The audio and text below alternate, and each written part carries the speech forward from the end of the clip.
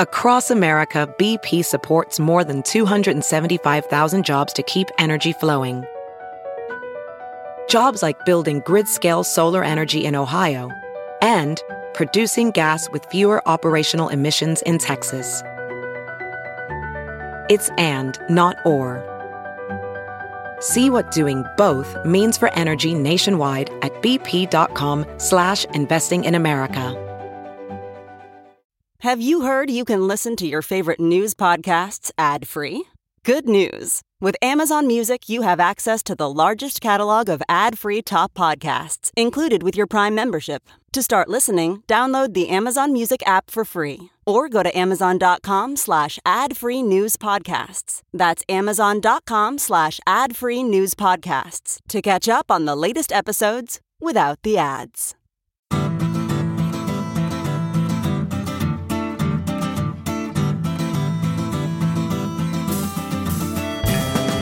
Welcome to the Sinica Podcast, a weekly discussion of current affairs in China, produced in partnership with SupChina. Subscribe to SupChina's daily, newly designed China Access newsletter to keep on top of all the latest news from China from hundreds of different news sources. Or check out all the original writing on our website at supchina.com. We've got reported stories, essays, and editorials, great explainers and trackers, regular columns, and of course, a growing library of podcasts. We cover everything from China's fraught foreign relations to its ingenious entrepreneurs, from the ongoing repression of Uyghurs and other Muslim peoples in China's Xinjiang region to China's ambitious plans to shift its economy onto a post-carbon footing. It's a feast of business, political, and cultural news about a nation that is reshaping the world. We cover China with neither fear nor favor. I'm Kaiser Kuo, coming to you from Chapel Hill, North Carolina. Many of us who've learned Chinese just in recent decades now take for granted how easily we can communicate in written Chinese today. Actually, knowing how to write the couple of thousand characters needed for basic literacy isn't even all that necessary if you have even the most rudimentary digital device. And if we don't possess literacy at all in Chinese, we can just cut and paste big chunks of text and machine translate them into or out of Chinese with relative ease and do it for free or at a very, very low cost.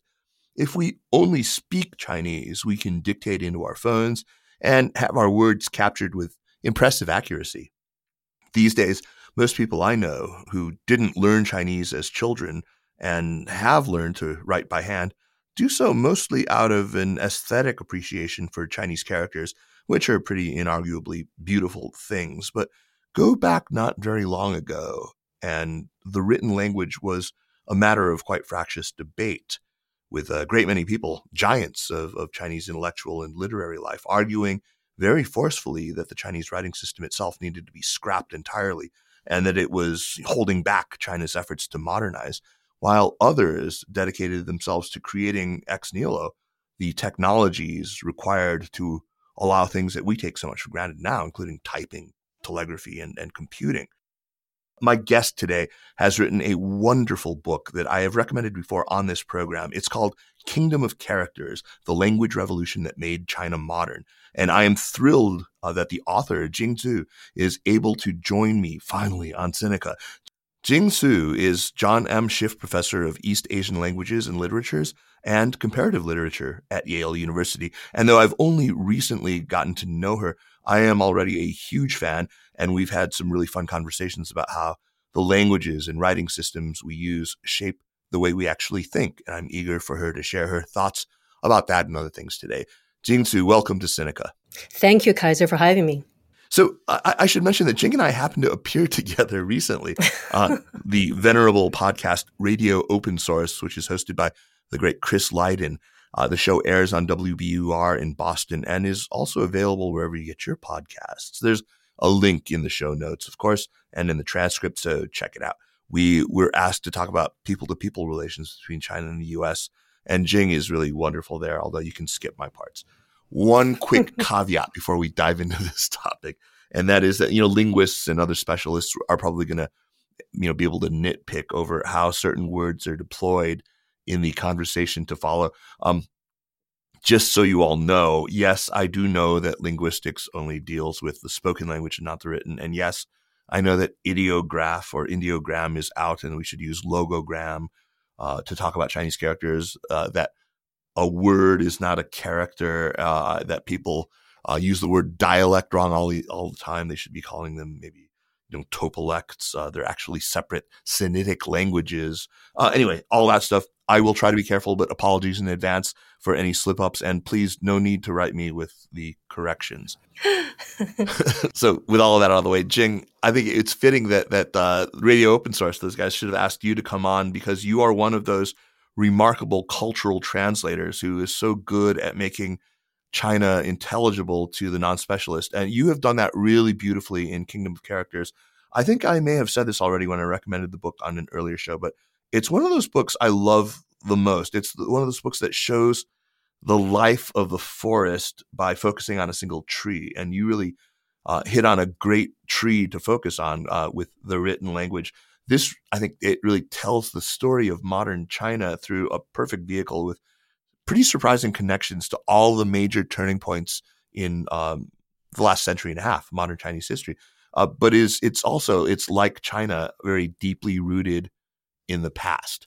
So I wanted to start by asking you today about another time you were tapped for your expertise as a cultural translator, when NBC, the American television network, asked you to travel to Beijing for the Winter Olympics earlier this year as their cultural commentator.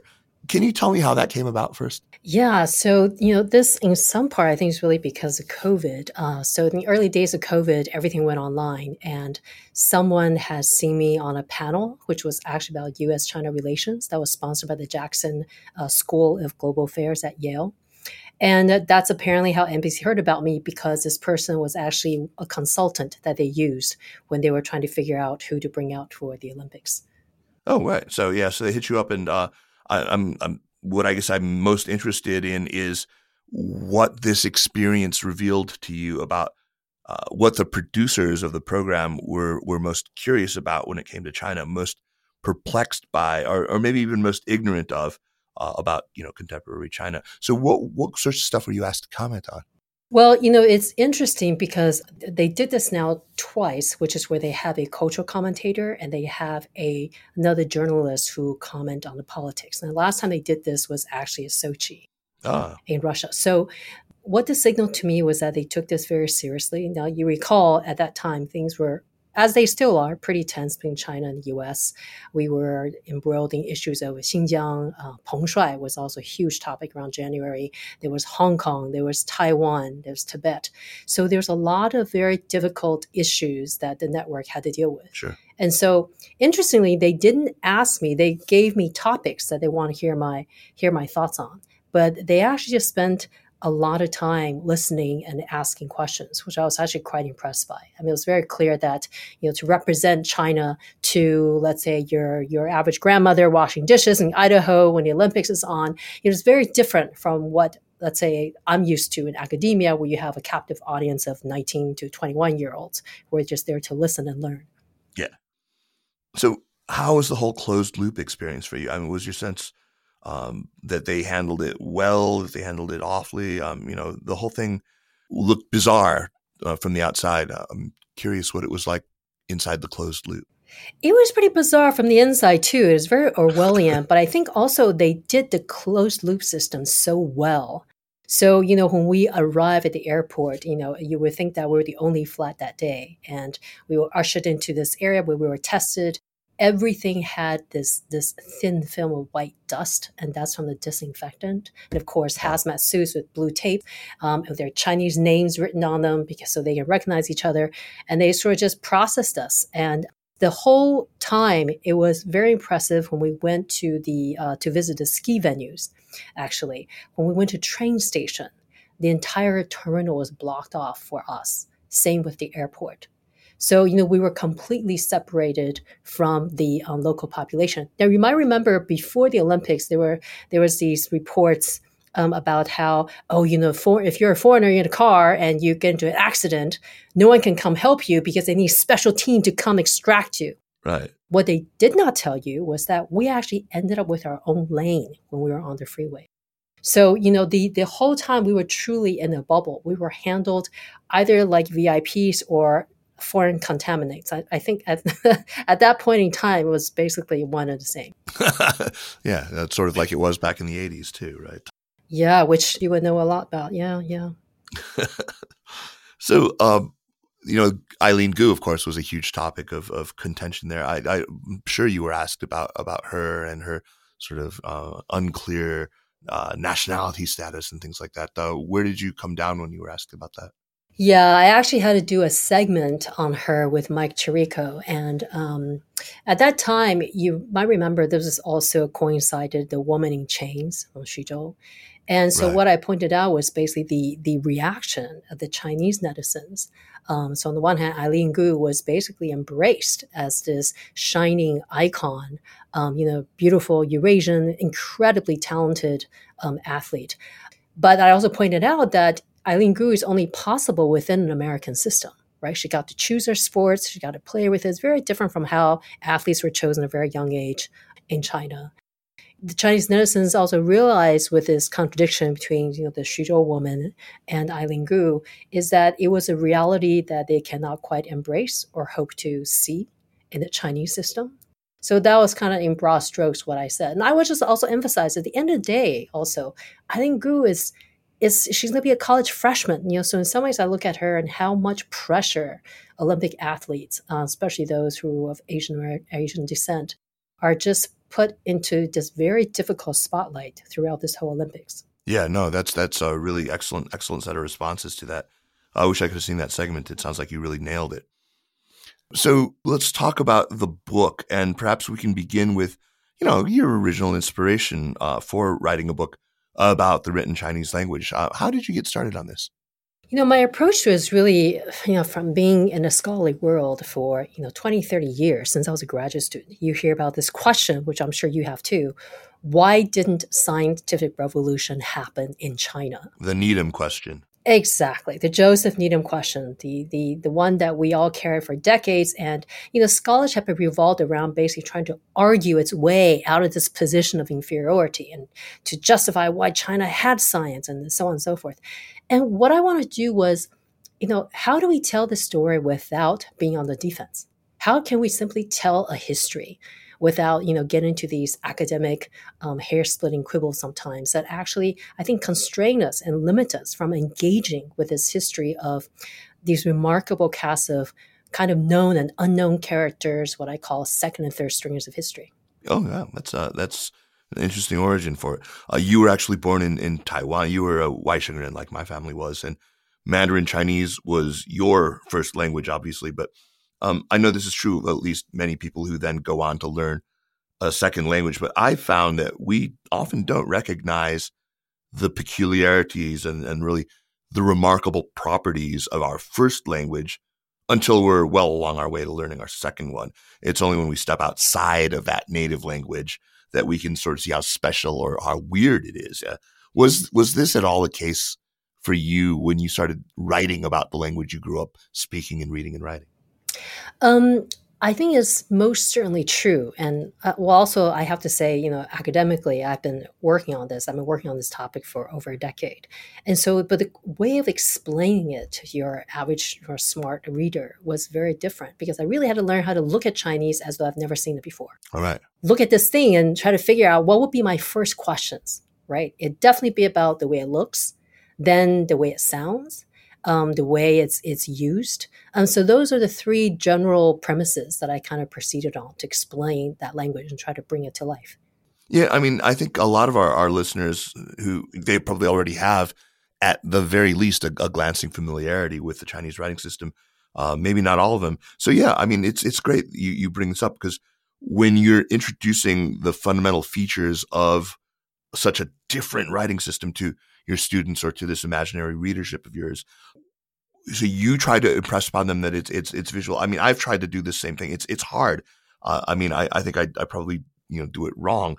But I think a lot of people think that it's just pictographs or rebuses. That it's like Egyptian hieroglyphics or something, or maybe that there's just no rhyme or reason to it whatsoever. But you can't exactly divorce Chinese characters from their pictographic origins.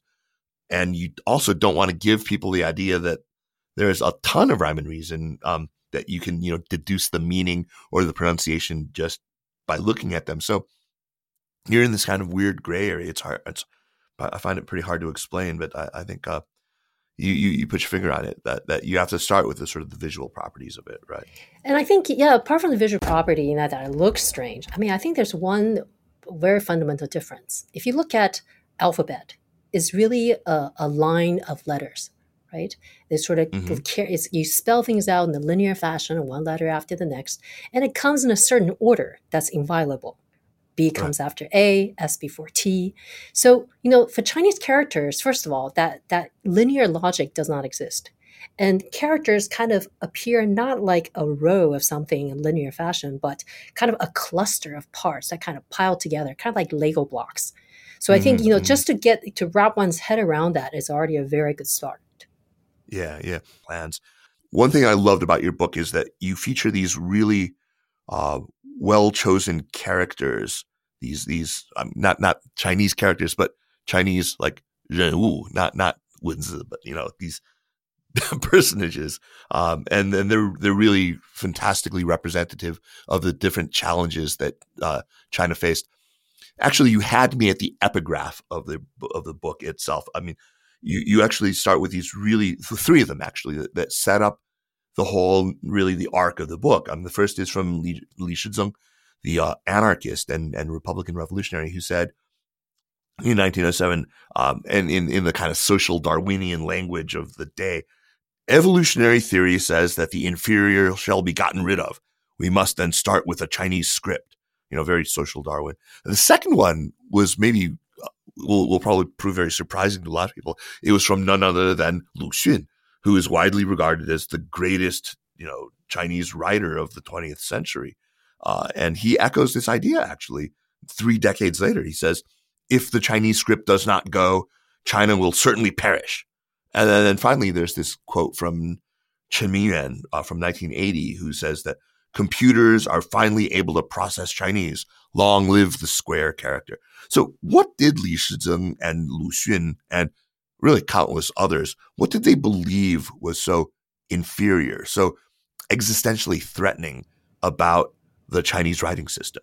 Well, I do have to say, first of all, that when you look at these what these intellectuals were saying, late 19th century, early 20th century, you have to take it with a grain of salt because for them this rhetoric of failure, of extinction, of imminent perish, China is going to be over.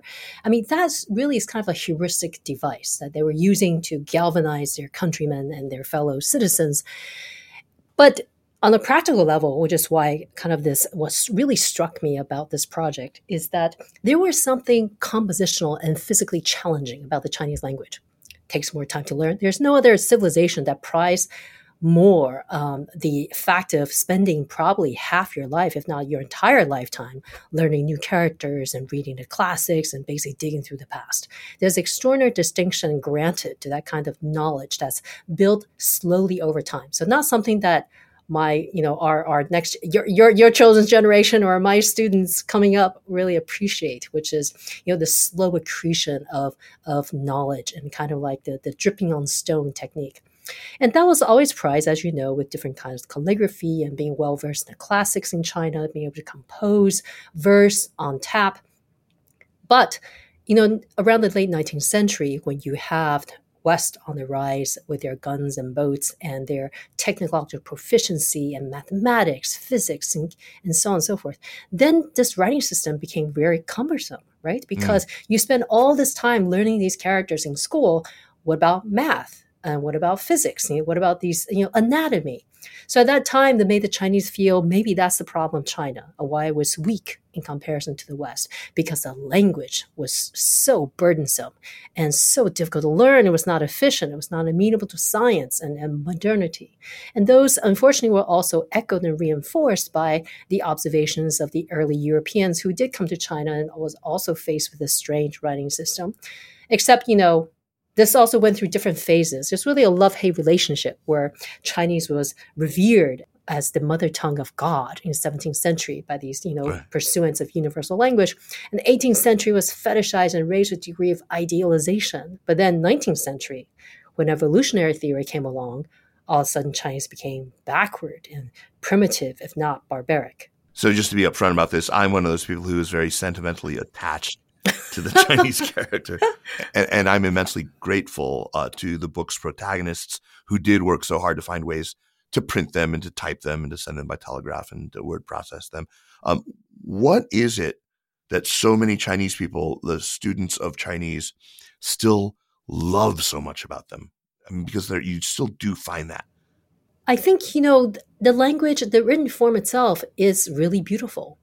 There's an art to it. There's an aesthetic. There's a huge philosophical background, right, and discourse that comes with the Chinese language. I mean, the origin of the characters, right, that the ghost wailed and heavens rained millet, on the night that characters were born, that a four-eyed sage actually was inspired by the formation of clouds and the patterns of the universe to construct a symbol system for the human language that could also resonate and harmonize with, right? So it's very different. It was never abstract to begin with, the way we think about, the Greek alphabet and what it adapted from the Phoenician alphabet, right? Because the characters are very much meant to be part of the natural world, not something that stands against it, or let alone have the will to power to control nature. Oh, yeah, that's beautifully put. Yeah, I remember my first classical Chinese class, learning about the whole mythology. The 说文解字, it actually explains how, I can't remember who it was who saw the footprints of different birds in sand and realized you could identify the bird by the footprint and that they had distinct patterns and the characters were born, which is a little more scientific than, millet raining down from the heavens, but it is, and I've never looked at the bird the same ever since. I'll tell you that. Yeah, exactly. So it's kind of funny. I mean, I joked with you about this when we were talking on the phone the other day about how the book is all Wangs and Zhous. I mean, you've got like Wang Zhao and Zhou Houkun, and the invention of the Chinese typewriter, Wang Jingchun, in the chapter on telegraphy, and of course Zhou Youguang on pinyin. Wang Xuan. So they're all Wangs and Zhous. It's amazing. Can you introduce us to some of these characters again? The 人物, not the ones, and talk about their contributions. Who are some of the ones that you really felt connected to and that you really kind of grooved with? Well, they're definitely very surprising characters to me that came up in my research, right? So one is certainly the fake Buddhist monk that starts the book off in chapter 1, who is basically like a Mandarin, a pretty conservative one. So, this is not someone that I read about in graduate school. That is to say, it's not the Liang Qichao, it's not the Kang Youwei with the radical, cool ideas, to topple the last dynasty and to really bring in something new, like these pumped up, very eloquent rhetoric. This is basically kind of like a conservative, kind of a gradualist. He was a mild progressive, and his father, his brother were all very loyal to the last empire. But then he was this really stubborn, almost very unlikable person. In fact, I found it hard to love Wang Zhao when I wrote about him. But I found him immensely interesting and grew a huge amount of respect. And, he himself came back from exile in Japan, where he could have very well lived out his days in peace. But then he had this idea that his Mandarin phonetic alphabet was going to save the day, that was going to save the Chinese language, from the precipice of ruin, and that he alone was taken on this task. Now, of course, there were other language reformers, but Wang Zhao is the one who insisted and perhaps, in fact, even manipulated Beijing Mandarin to be the basis of what later became Putonghua. There's a lot of steps along the way, a lot of manipulation and gerrymandering, but essentially he's the one that did it. And I love how, I follow him all the way through his entire life. And he wrote these volumes of poetry, not often very good, but incredibly heartfelt and poignant.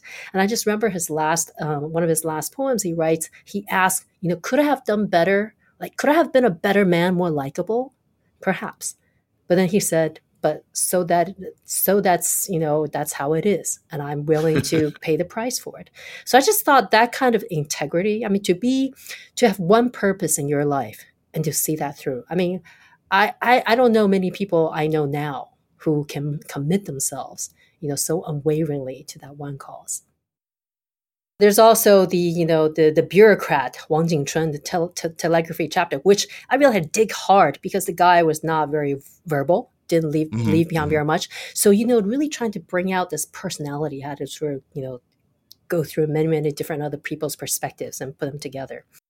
And as much as each of those characters gave me a challenge, there was one that I truly loved almost as much as he loved the Chinese script revolution, which was my librarian, Bismarck Du. He called himself Bismarck because he wanted to rule the field of library science with an iron fist. And he's the one that comes up in the middle of chapter 4. He's almost like exactly in the middle of the book. And I actually originally wanted to start the chapter with him. But then after several back and forth with my editor, we decided to, start off the chapter with Li Mitang instead, whom I wrote about before, was also, of course, great and a genius and a maverick.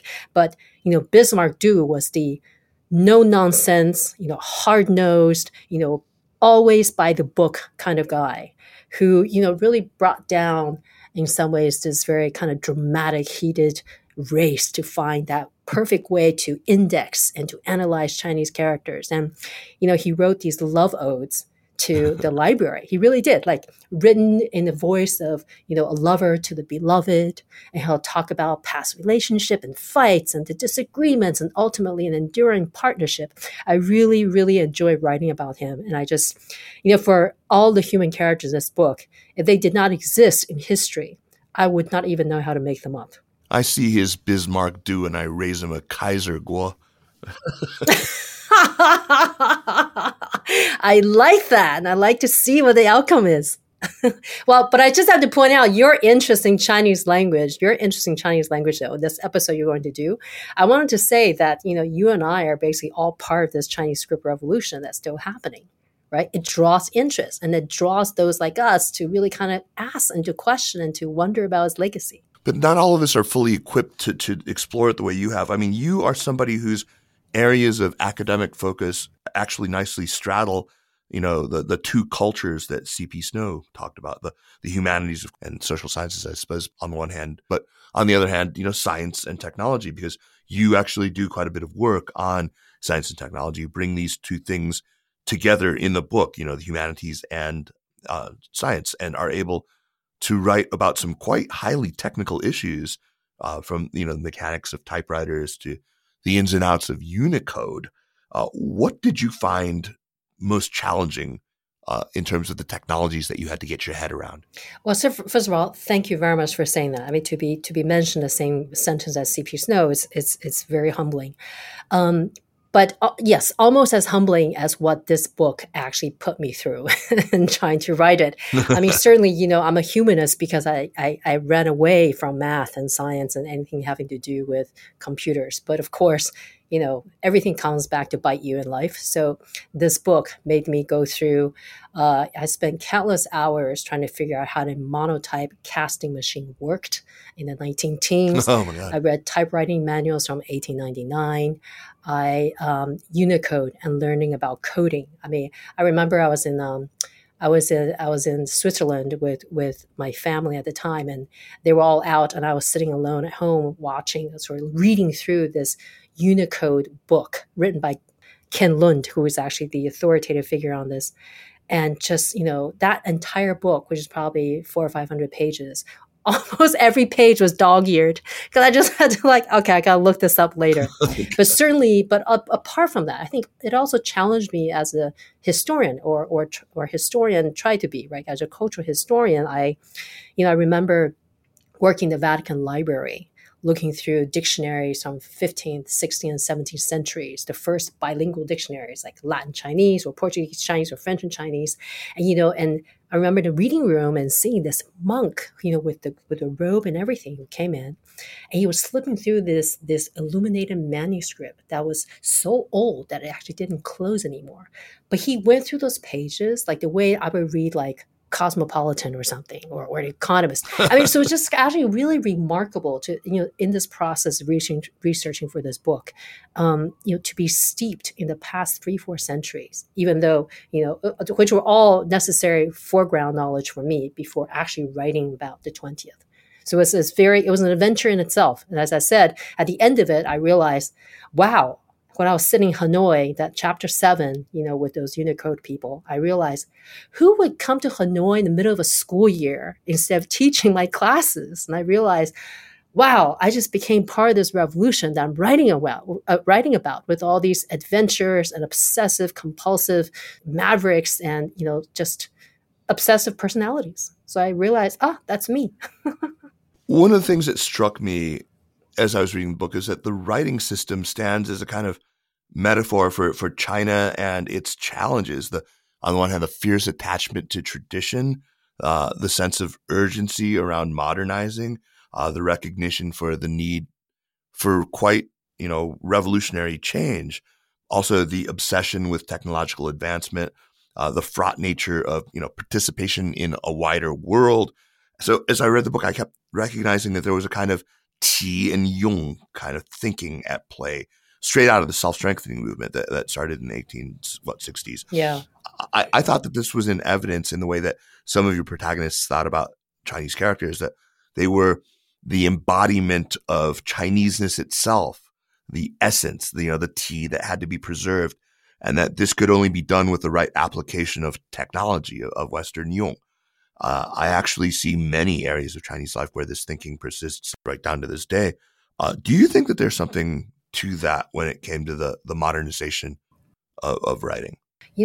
In short, absolutely. Because if you think about it, it was really about, the Zhongqi and Xiyong is really about figuring out how to bend the stick back, like trying to adapt yourself to a system that you did not invent, nor was it designed for you, but then having to do it. And, this is the same for other parts of the world with alphabetization, right? Lenin called it the greatest revolution in the East. And there's a whole Eurasian movement towards alphabetization with Turkey and Central Asiatic republics and so on and so forth. Or back then, they were not republics just yet. And so, this really is a kind of unprecedented onslaught of adapting to a foreign technology, and writing is that first technology that humans invented. Yeah. That was just an extraordinary change. And for the Chinese language in particular to bridge that gap, it was really like doing the impossible. Yeah. I mean, and I think that part of this, the whole sort of resistance to even things like Hanyu Pinyin or to Zhentizi, to, simplified characters, that still reflects these same tensions, that they see them as kind of a betrayal or a compromise that might be avoided with the right technology. It's really interesting. What's interesting is when I think you're right that there's some people who certainly thought that way. But if you look at the internal documents of the Pinyin Committee and how Zhentizi's simplified characters were actually talked about, both of those were meant to be bridge measures to ensure the survival of the Chinese script. So, a lot of people think that was supposed to be replacement of. In fact, we have many scholars in the West, like John DeFrancis and these advocates who actually wanted things that Pinyin should take over. I don't think, they really saw that, for the Chinese, they were willing to go take a detour, but the idea was always to come back to themselves. And frankly, that's kind of a larger statement about where we see China now, right? That people are surprised, that you and I were asked to talk about, like, what happened to Kissinger? What happened to ping pong diplomacy? Well, what happened was it was kind of a convenient love affair, but I think both US and China were very clear-eyed about who they were getting into bed with, and it was not going to be a long alliance. Fascinating. Yeah, no, that's why this is that thing about your book that I love so much, is that it stands in for so many other questions.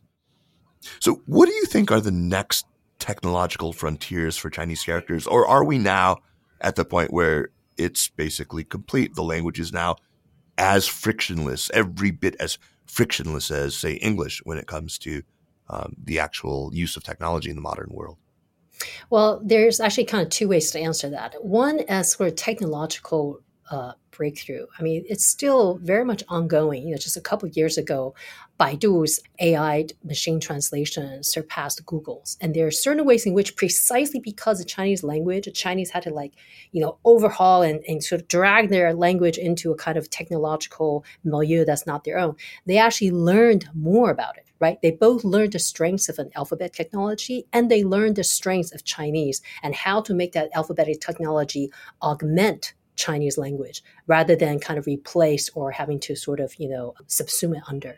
So that's one general answer to that. The second answer is, I believe last month, the Chinese actually, there was new regulation out that called for stamping out these weird fonts that are proliferating in the internet.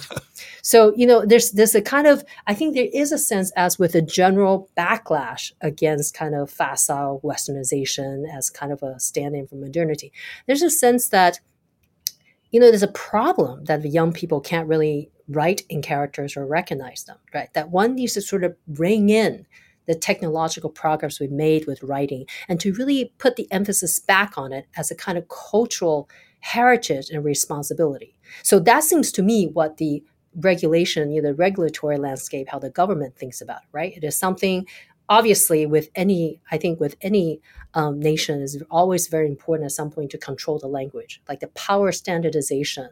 So I think that is very much being used and utilized.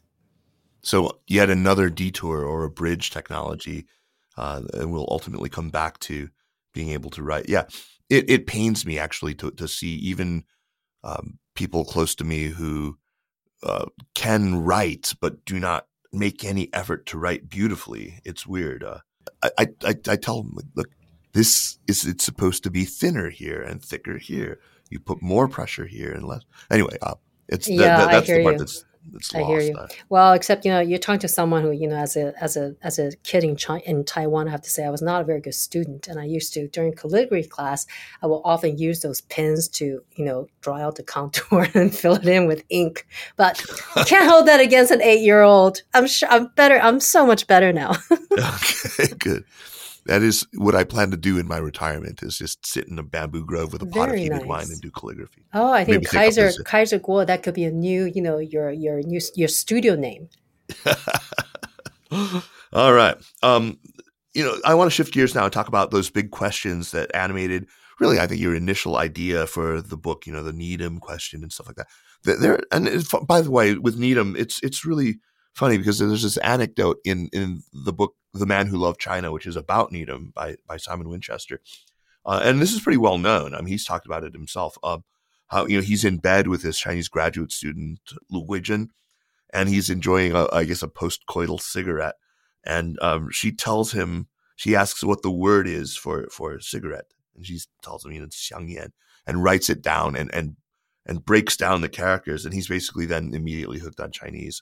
But, he doesn't really explore the whole question of how the Chinese writing system may have hindered scientific development or affected the way that Chinese people thought. But, Needham was kind of your starting point. But you wrote a kind of version of this, and I thought it was such a great tease. It bears quoting at length. There's a paragraph in the introduction to your book, and it actually kind of sent a little thrill through me when I read it, and it made me instantly want to reach out. You wrote, "How an entire civilization outside of Christendom evolved to have a writing system as complex and massive as the Chinese script has been an enduring linguistic mystery for outsiders. This inquiry poorly masks a deep suspicion. How can a people who read and write in characters ever think the way we do?" So that just really grabbed me, and it made me want to, like I said, reach out. I know you've not read Richard Nisbett, but I do recommend it. He wrote this book called Geography of Thought. I'm sure you'd find it very, very interesting. It's about how much more important, for example, context is in Chinese than in English and other European languages. Maybe not directly related to language, but there's all sorts of fascinating stuff about how, like, Chinese tend to group things based on relational properties rather than on specific categories. And so the examples that he gives are like, if you ask a bunch of Chinese people, you give them 3 words or even pictures, they'll be like cow, chicken, grass. And ask them to group 2 of them together. Chinese will tend to group cows and grass rather than cow and chicken. Westerners, because cows and chickens are both animals, they'll group them together. But because cows eat grass, the Chinese will group those 2 together. And same with like monkey, banana, panda. They'll group monkey with banana rather than monkey with panda for the same reason. When it comes to language anyway, I think the whole impact on thinking question is clearly, well, it's something that interests you, it interests me. But with this caveat that we're speculating here, we maybe haven't done a lot of research. What are some of the features of Chinese that you suspect might have an impact on cognition or on thinking or ultimately on the Chinese psychology? Well, I want to start with a comment first on what you were saying, how you were summarizing Nesbitt's argument. I think all the examples you gave, right, how we associate certain words and concept with others, these are actually categorizations that we create out of language. I don't necessarily think they're categorizations that are created by language itself, but rather, when we express our thoughts through them, for instance, if you look at, because the one of the most important things in the book about language is how they enable us to categorize and classify our thought, right? Whether in our own head or actually externally in systems of language like dictionaries or catalogs, or how we group things together and how we see some things as having affinity and others not. Those are the points where I think the greatest civilizational difference come from. Because, if we look at how Chinese organized their libraries, they didn't have Dewey Decimal Systems, they didn't have, Library of Congress. They organized it kind of like the way you said, according to kind of precepts of morality and norms and culture. So, the classics, even when you read 说文解字, that classic, what we'll call the first Chinese dictionary, it's very much organized by, almost Confucian precepts, right? So you have rulers and then family. So it's very much sort of governed by that. So yes, I do think that language systems reflect that. But I'm also hesitant to push that very far, because I think these are habits that are created by language, but whether that necessarily creates a mold that we think in, kind of like a spatial container, I'm actually uncertain about that. I think, but for those who are bilingual, like you or me, or trilingual, quadringual, I think it definitely is true that, as you said earlier, it's only when we get to step outside of our own language, right, do we sense and see the possibility of different ways of thinking. So you're more perfectly bilingual than I am, for sure. I don't express it 100% or even close to it in Chinese. And I think that may be the reason why I feel like Kaiser in Chinese is a very different person than Kaiser in English. But is Jing in English a very different person than Jing in Chinese?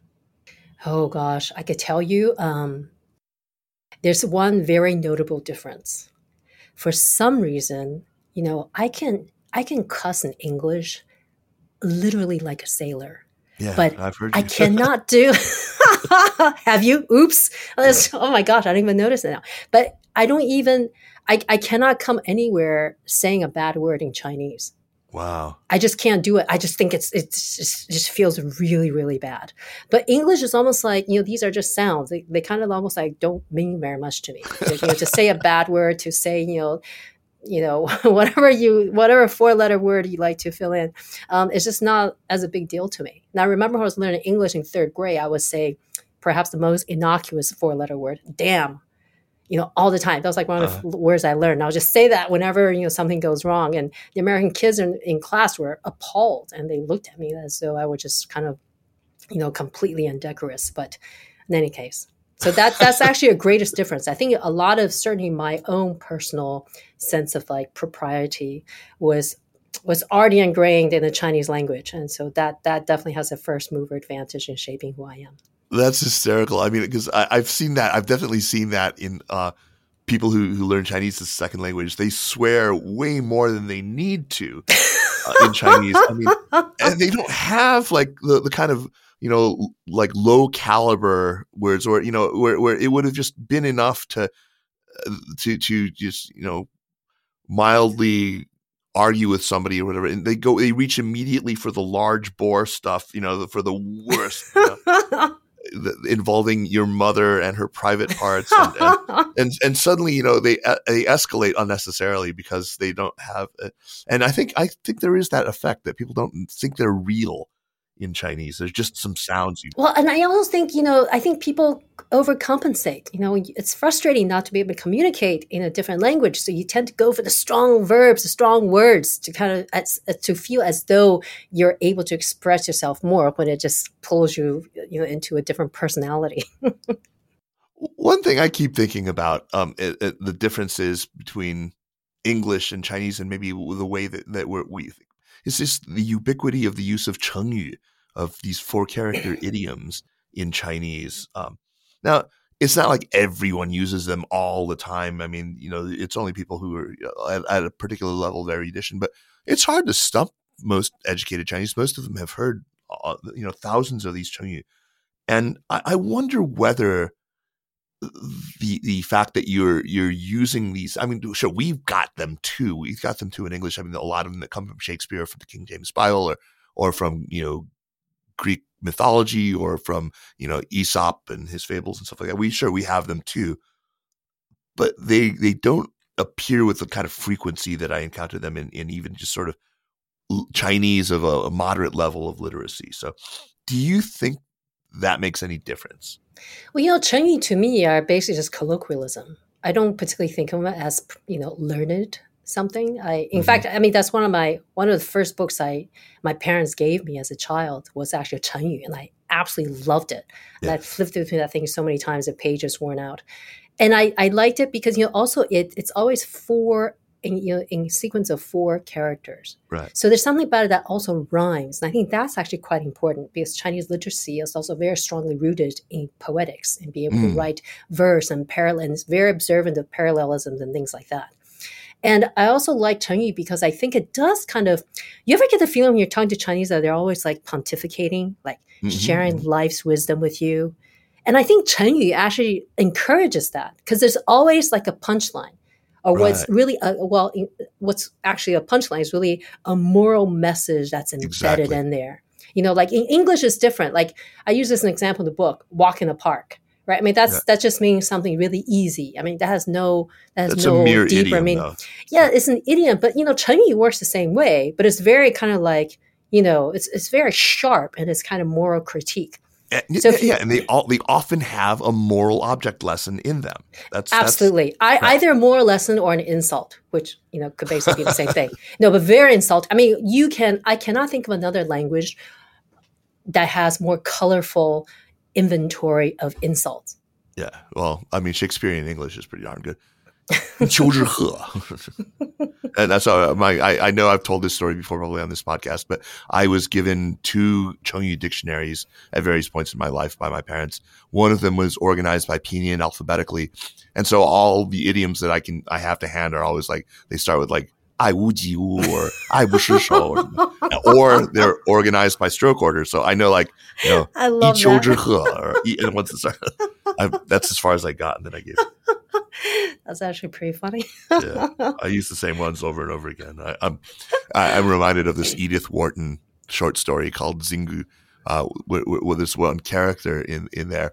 She's kind of this not particularly learned woman who's taking part in this a book club, basically this ladies' book club, and she has this little booklet called Appropriate Allusions for All Occasions, and she keeps it like, next to her thigh, and it gives her great comfort. And she's looking for an opportunity to use the one that she remembers, which is, "Canst thou draw out Leviathan with a hook?" That was hysterical. But Edith Wharton is actually really, really funny as a writer. Not my recommendation for this week. Okay. Anyway, to get back to the topic, there is also, I think, a great question. One of the big ones for me, the question of, does the relative durability of the Chinese writing system over time, and there's no arguing, it's been very durable over time. Did that contribute, do you think, to the idea of political unity? I mean, Western Europe obviously had Latin, and it endured, albeit with some changes, for many centuries, even after the fall of the Western Roman Empire. But China, well, it didn't have the codification of written vernaculars, right? Like you had in, I mean, like, sure, you can write Cantonese in a Cantonese vernacular now, but for the very longest time, there was a standard written language, irrespective of the spoken vernaculars. So you had a lot of divergence in the topolects of the different, Sinitic languages, but you still had this written Chinese. I wonder whether the mostly non-phonetic nature of the writing system proved ultimately to be an advantage. In other words, the script wouldn't change irrespective of how you pronounce the word. And so did it contribute to the idea of China as naturally or properly being a single political entity, even after the northern and southern dynasties, even after the Liao and the Jing and the Yuan? Why did the idea of China persist? Does it have something to do with the immutability of the written language? I would say most certainly yes. Because you have to think about that's also when Chinese was first standardized. Emperor Qing, who also built the Great Wall. So, and even before him, one has to remember, as I mentioned earlier, there's a lot of philosophical weight behind the Chinese written language. And writing traditionally is really equated with authority, right? That is why when the emperor has a certain character in his name, and if you happen to have that character in your name, you better not use it. You have to change it as long as he's in rank. So, it's, writing is very much kind of like a talismanic kind of symbol of power. And to be in control or to be able to issue, that writing in any form is considered a very serious act. I mean, that's why you have like Chinese seances, fortune tellers who channel spirits so they can write out characters. I mean, and that's supposed to be taken as a kind of, having talismanic power. So whether you're talking about, and these are kind of more heterodox usage of Chinese character, of Chinese writing. So there's always kind of official and there's official realm of sanctifying, authorizing, and systematizing the written language. But there's also the popular usage, as you mentioned, not only for dialects, but also for, other purposes like, typing. The typings were actually the first ones who used vernacular language and simplified character as kind of their official language. They also issued their own currency. But, a lot of our simplified characters now, a big part of it is also taken from the precedents that were used by the typings. So there's several of these kind of very unusual sources for simplified scripts. So again, when we talk about simplified character, first of all, we think, oh, right, that in pinyin, that was Mao's his twin accomplishments. Not true, because simplified characters were first proposed under the nationalist government already as early as 1909. And when they proposed it, they were not inventing it. They were also taken from popular usage. So the idea of simplification is really like, this is to get closer to the people's habits of using the written language. So it's kind of part of this whole May 4th era of basically desanctifying in some ways authority and to redistribute, to give the power of language to the people. This idea that the typings were responsible for it, I mean, I'm kicking myself now because I spent my 50th birthday in the Bodleian Library in their Sinica and Serica collections. I got and they have a ton of typing documents. I held them in my hands, and I did not think to look for simplified characters. Next time, maybe on my 100th birthday, I'll be invited back. Well, now I feel we have to work that into your podcast, on language. We have to figure out how to give you if you're out there, a librarian, invite me back. I'll fly out to Oxford just to check this out. Do you know if anyone's written about this before? I mean, I'd love to read something about it. Yeah, there's some in Chinese mostly. Yeah, no, that's fine. I'll send you a couple of short articles on this. Yeah. Oh, that would be amazing. That's something I completely did not know. It is very mind-blowing, and just kind of, Chinese character is kind of like, does it come from above or does it come from below? It's definitely grassroots, but almost like totemic. It also has this kind of strange mythical, realm in which is kind of talked about and discussed, in conjunction with the Book of Change and all that kind of stuff. So so when you say, is it equated, something about Chinese that ensures unity, it is certainly the backbone of the Chinese culture. And that is why, as a subject of the book is, that in the 20th century, there was no way they were going to let it go. And you know what? The fact that China went through the 20th century without actually having to sacrifice their language when it had every reason, when they felt every pressure to do so, strengthens that resolve all the more. That Chinese character will be here and is here to stay. Jing Zhu, thank you so much for taking the time to chat with me about this book and to share some of your thoughts about the Chinese language and how it shapes thinking and how it shapes ideas about ethnicity and state and all that. I really look forward to having you back on again before too long. I think there's a million different topics that we could explore on this show together. Most certainly. Yeah, that'd be great. Let's move on now to recommendations. First, a very quick reminder that the Sinica podcast is powered by SupChina.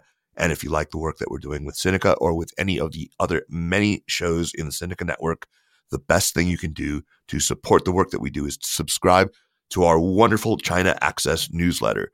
Your subscription makes all that we do here possible. I know you hear me say this on the show every week, but really, if you're a listener and you're not subscribing, please do. You'll find it so immensely worthwhile. All right, on to recommendations. Jing, what you got for me? I got a film for you, and it may not be surprising given how popular it is. Everything, Everywhere, All at Once.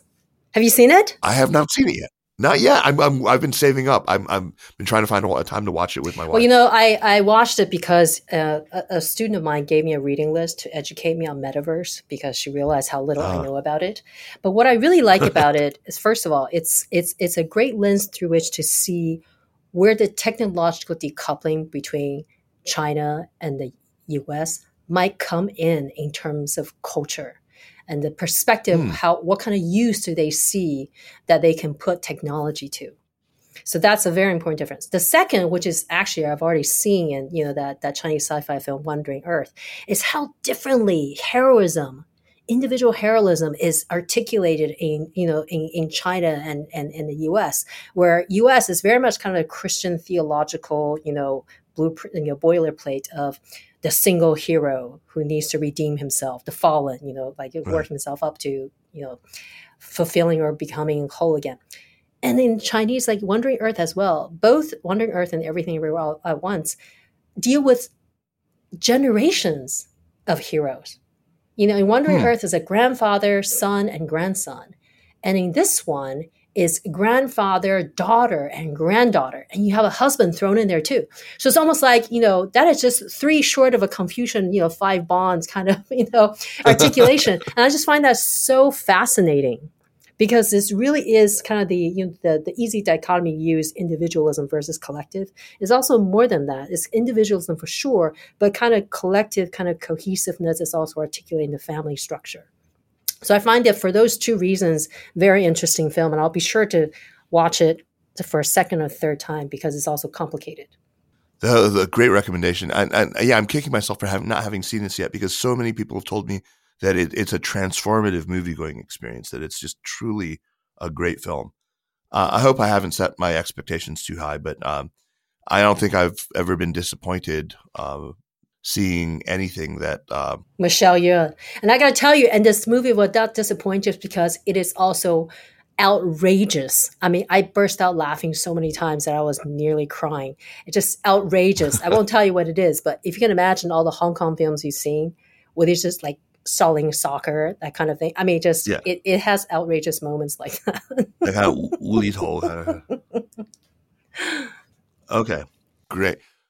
My recommendations for this week, I've got 2 of them. One sort of bookish and scholarly, the other very pop culture. But the bookish scholarly one, I was in a bookstore. I took my daughter to university for her orientation, and she loves bookstores. We were wandering around in a used bookstore on State Street and I found a copy of Mark Elvin's The Pattern of the Chinese Past, which mine had fallen apart. I mean, the spine was broken and I had it was in 4 pieces. So I bought myself a new copy and that was the only book I had with me. So during downtime, I reread the first 2 chapters and I was just reminded how wonderful it is. This is the book where he lays out this theory about the high level equilibrium trap, which connects to what you were talking about, the Needham question, because this is sort of his answer to the Needham question, that basically in Song China, it got to this level where there wasn't any more need for innovation. It was doing a pretty fine job.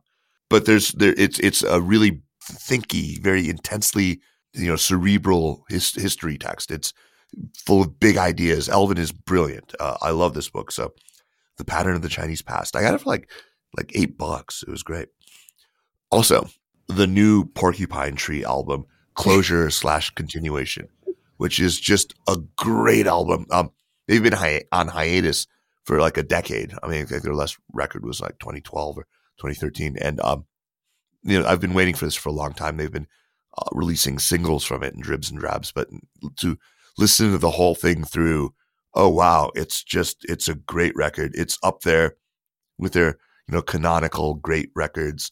And I'm going to see them in DC on tour in September. So I'm really glad. I said, Porcupine Tree, I think one of the greatest progressive rock bands ever, and they've not disappointed. All right.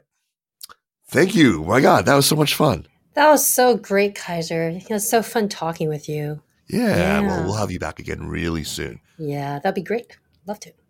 The Sinica Podcast is powered by SupChina and is a proud part of the Sinica Network. Our show is produced and edited by me, Kaiser Kuo. We would be delighted if you would drop us an email at sinica@supchina.com or just give us a rating and a review on Apple Podcasts, as this really does help people discover the show. Meanwhile, follow us on Twitter or on Facebook at SupChina News, and be sure to check out all the shows in the Sinica Network. Thanks for listening, and we'll see you next week. Take care.